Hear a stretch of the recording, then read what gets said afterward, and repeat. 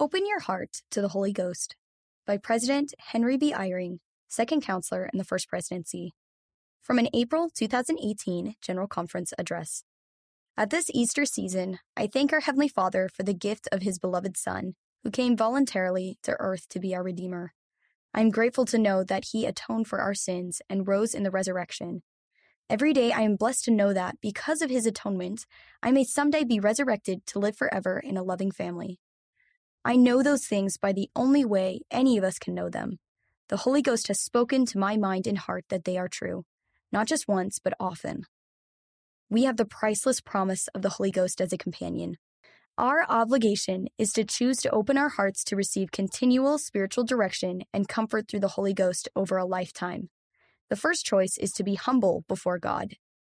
The second is to pray with faith in the Lord Jesus Christ. The third is to obey exactly. And the fourth is to pray to know the needs and hearts of others and how to help them for the Lord. I pray with all my heart that you will hear the voice of the Spirit, which is sent to you so generously. And I pray that you will open your heart always to receive the Spirit, that you may have the joy of having Him with you as a companion constantly. Read by Tess Hawkins.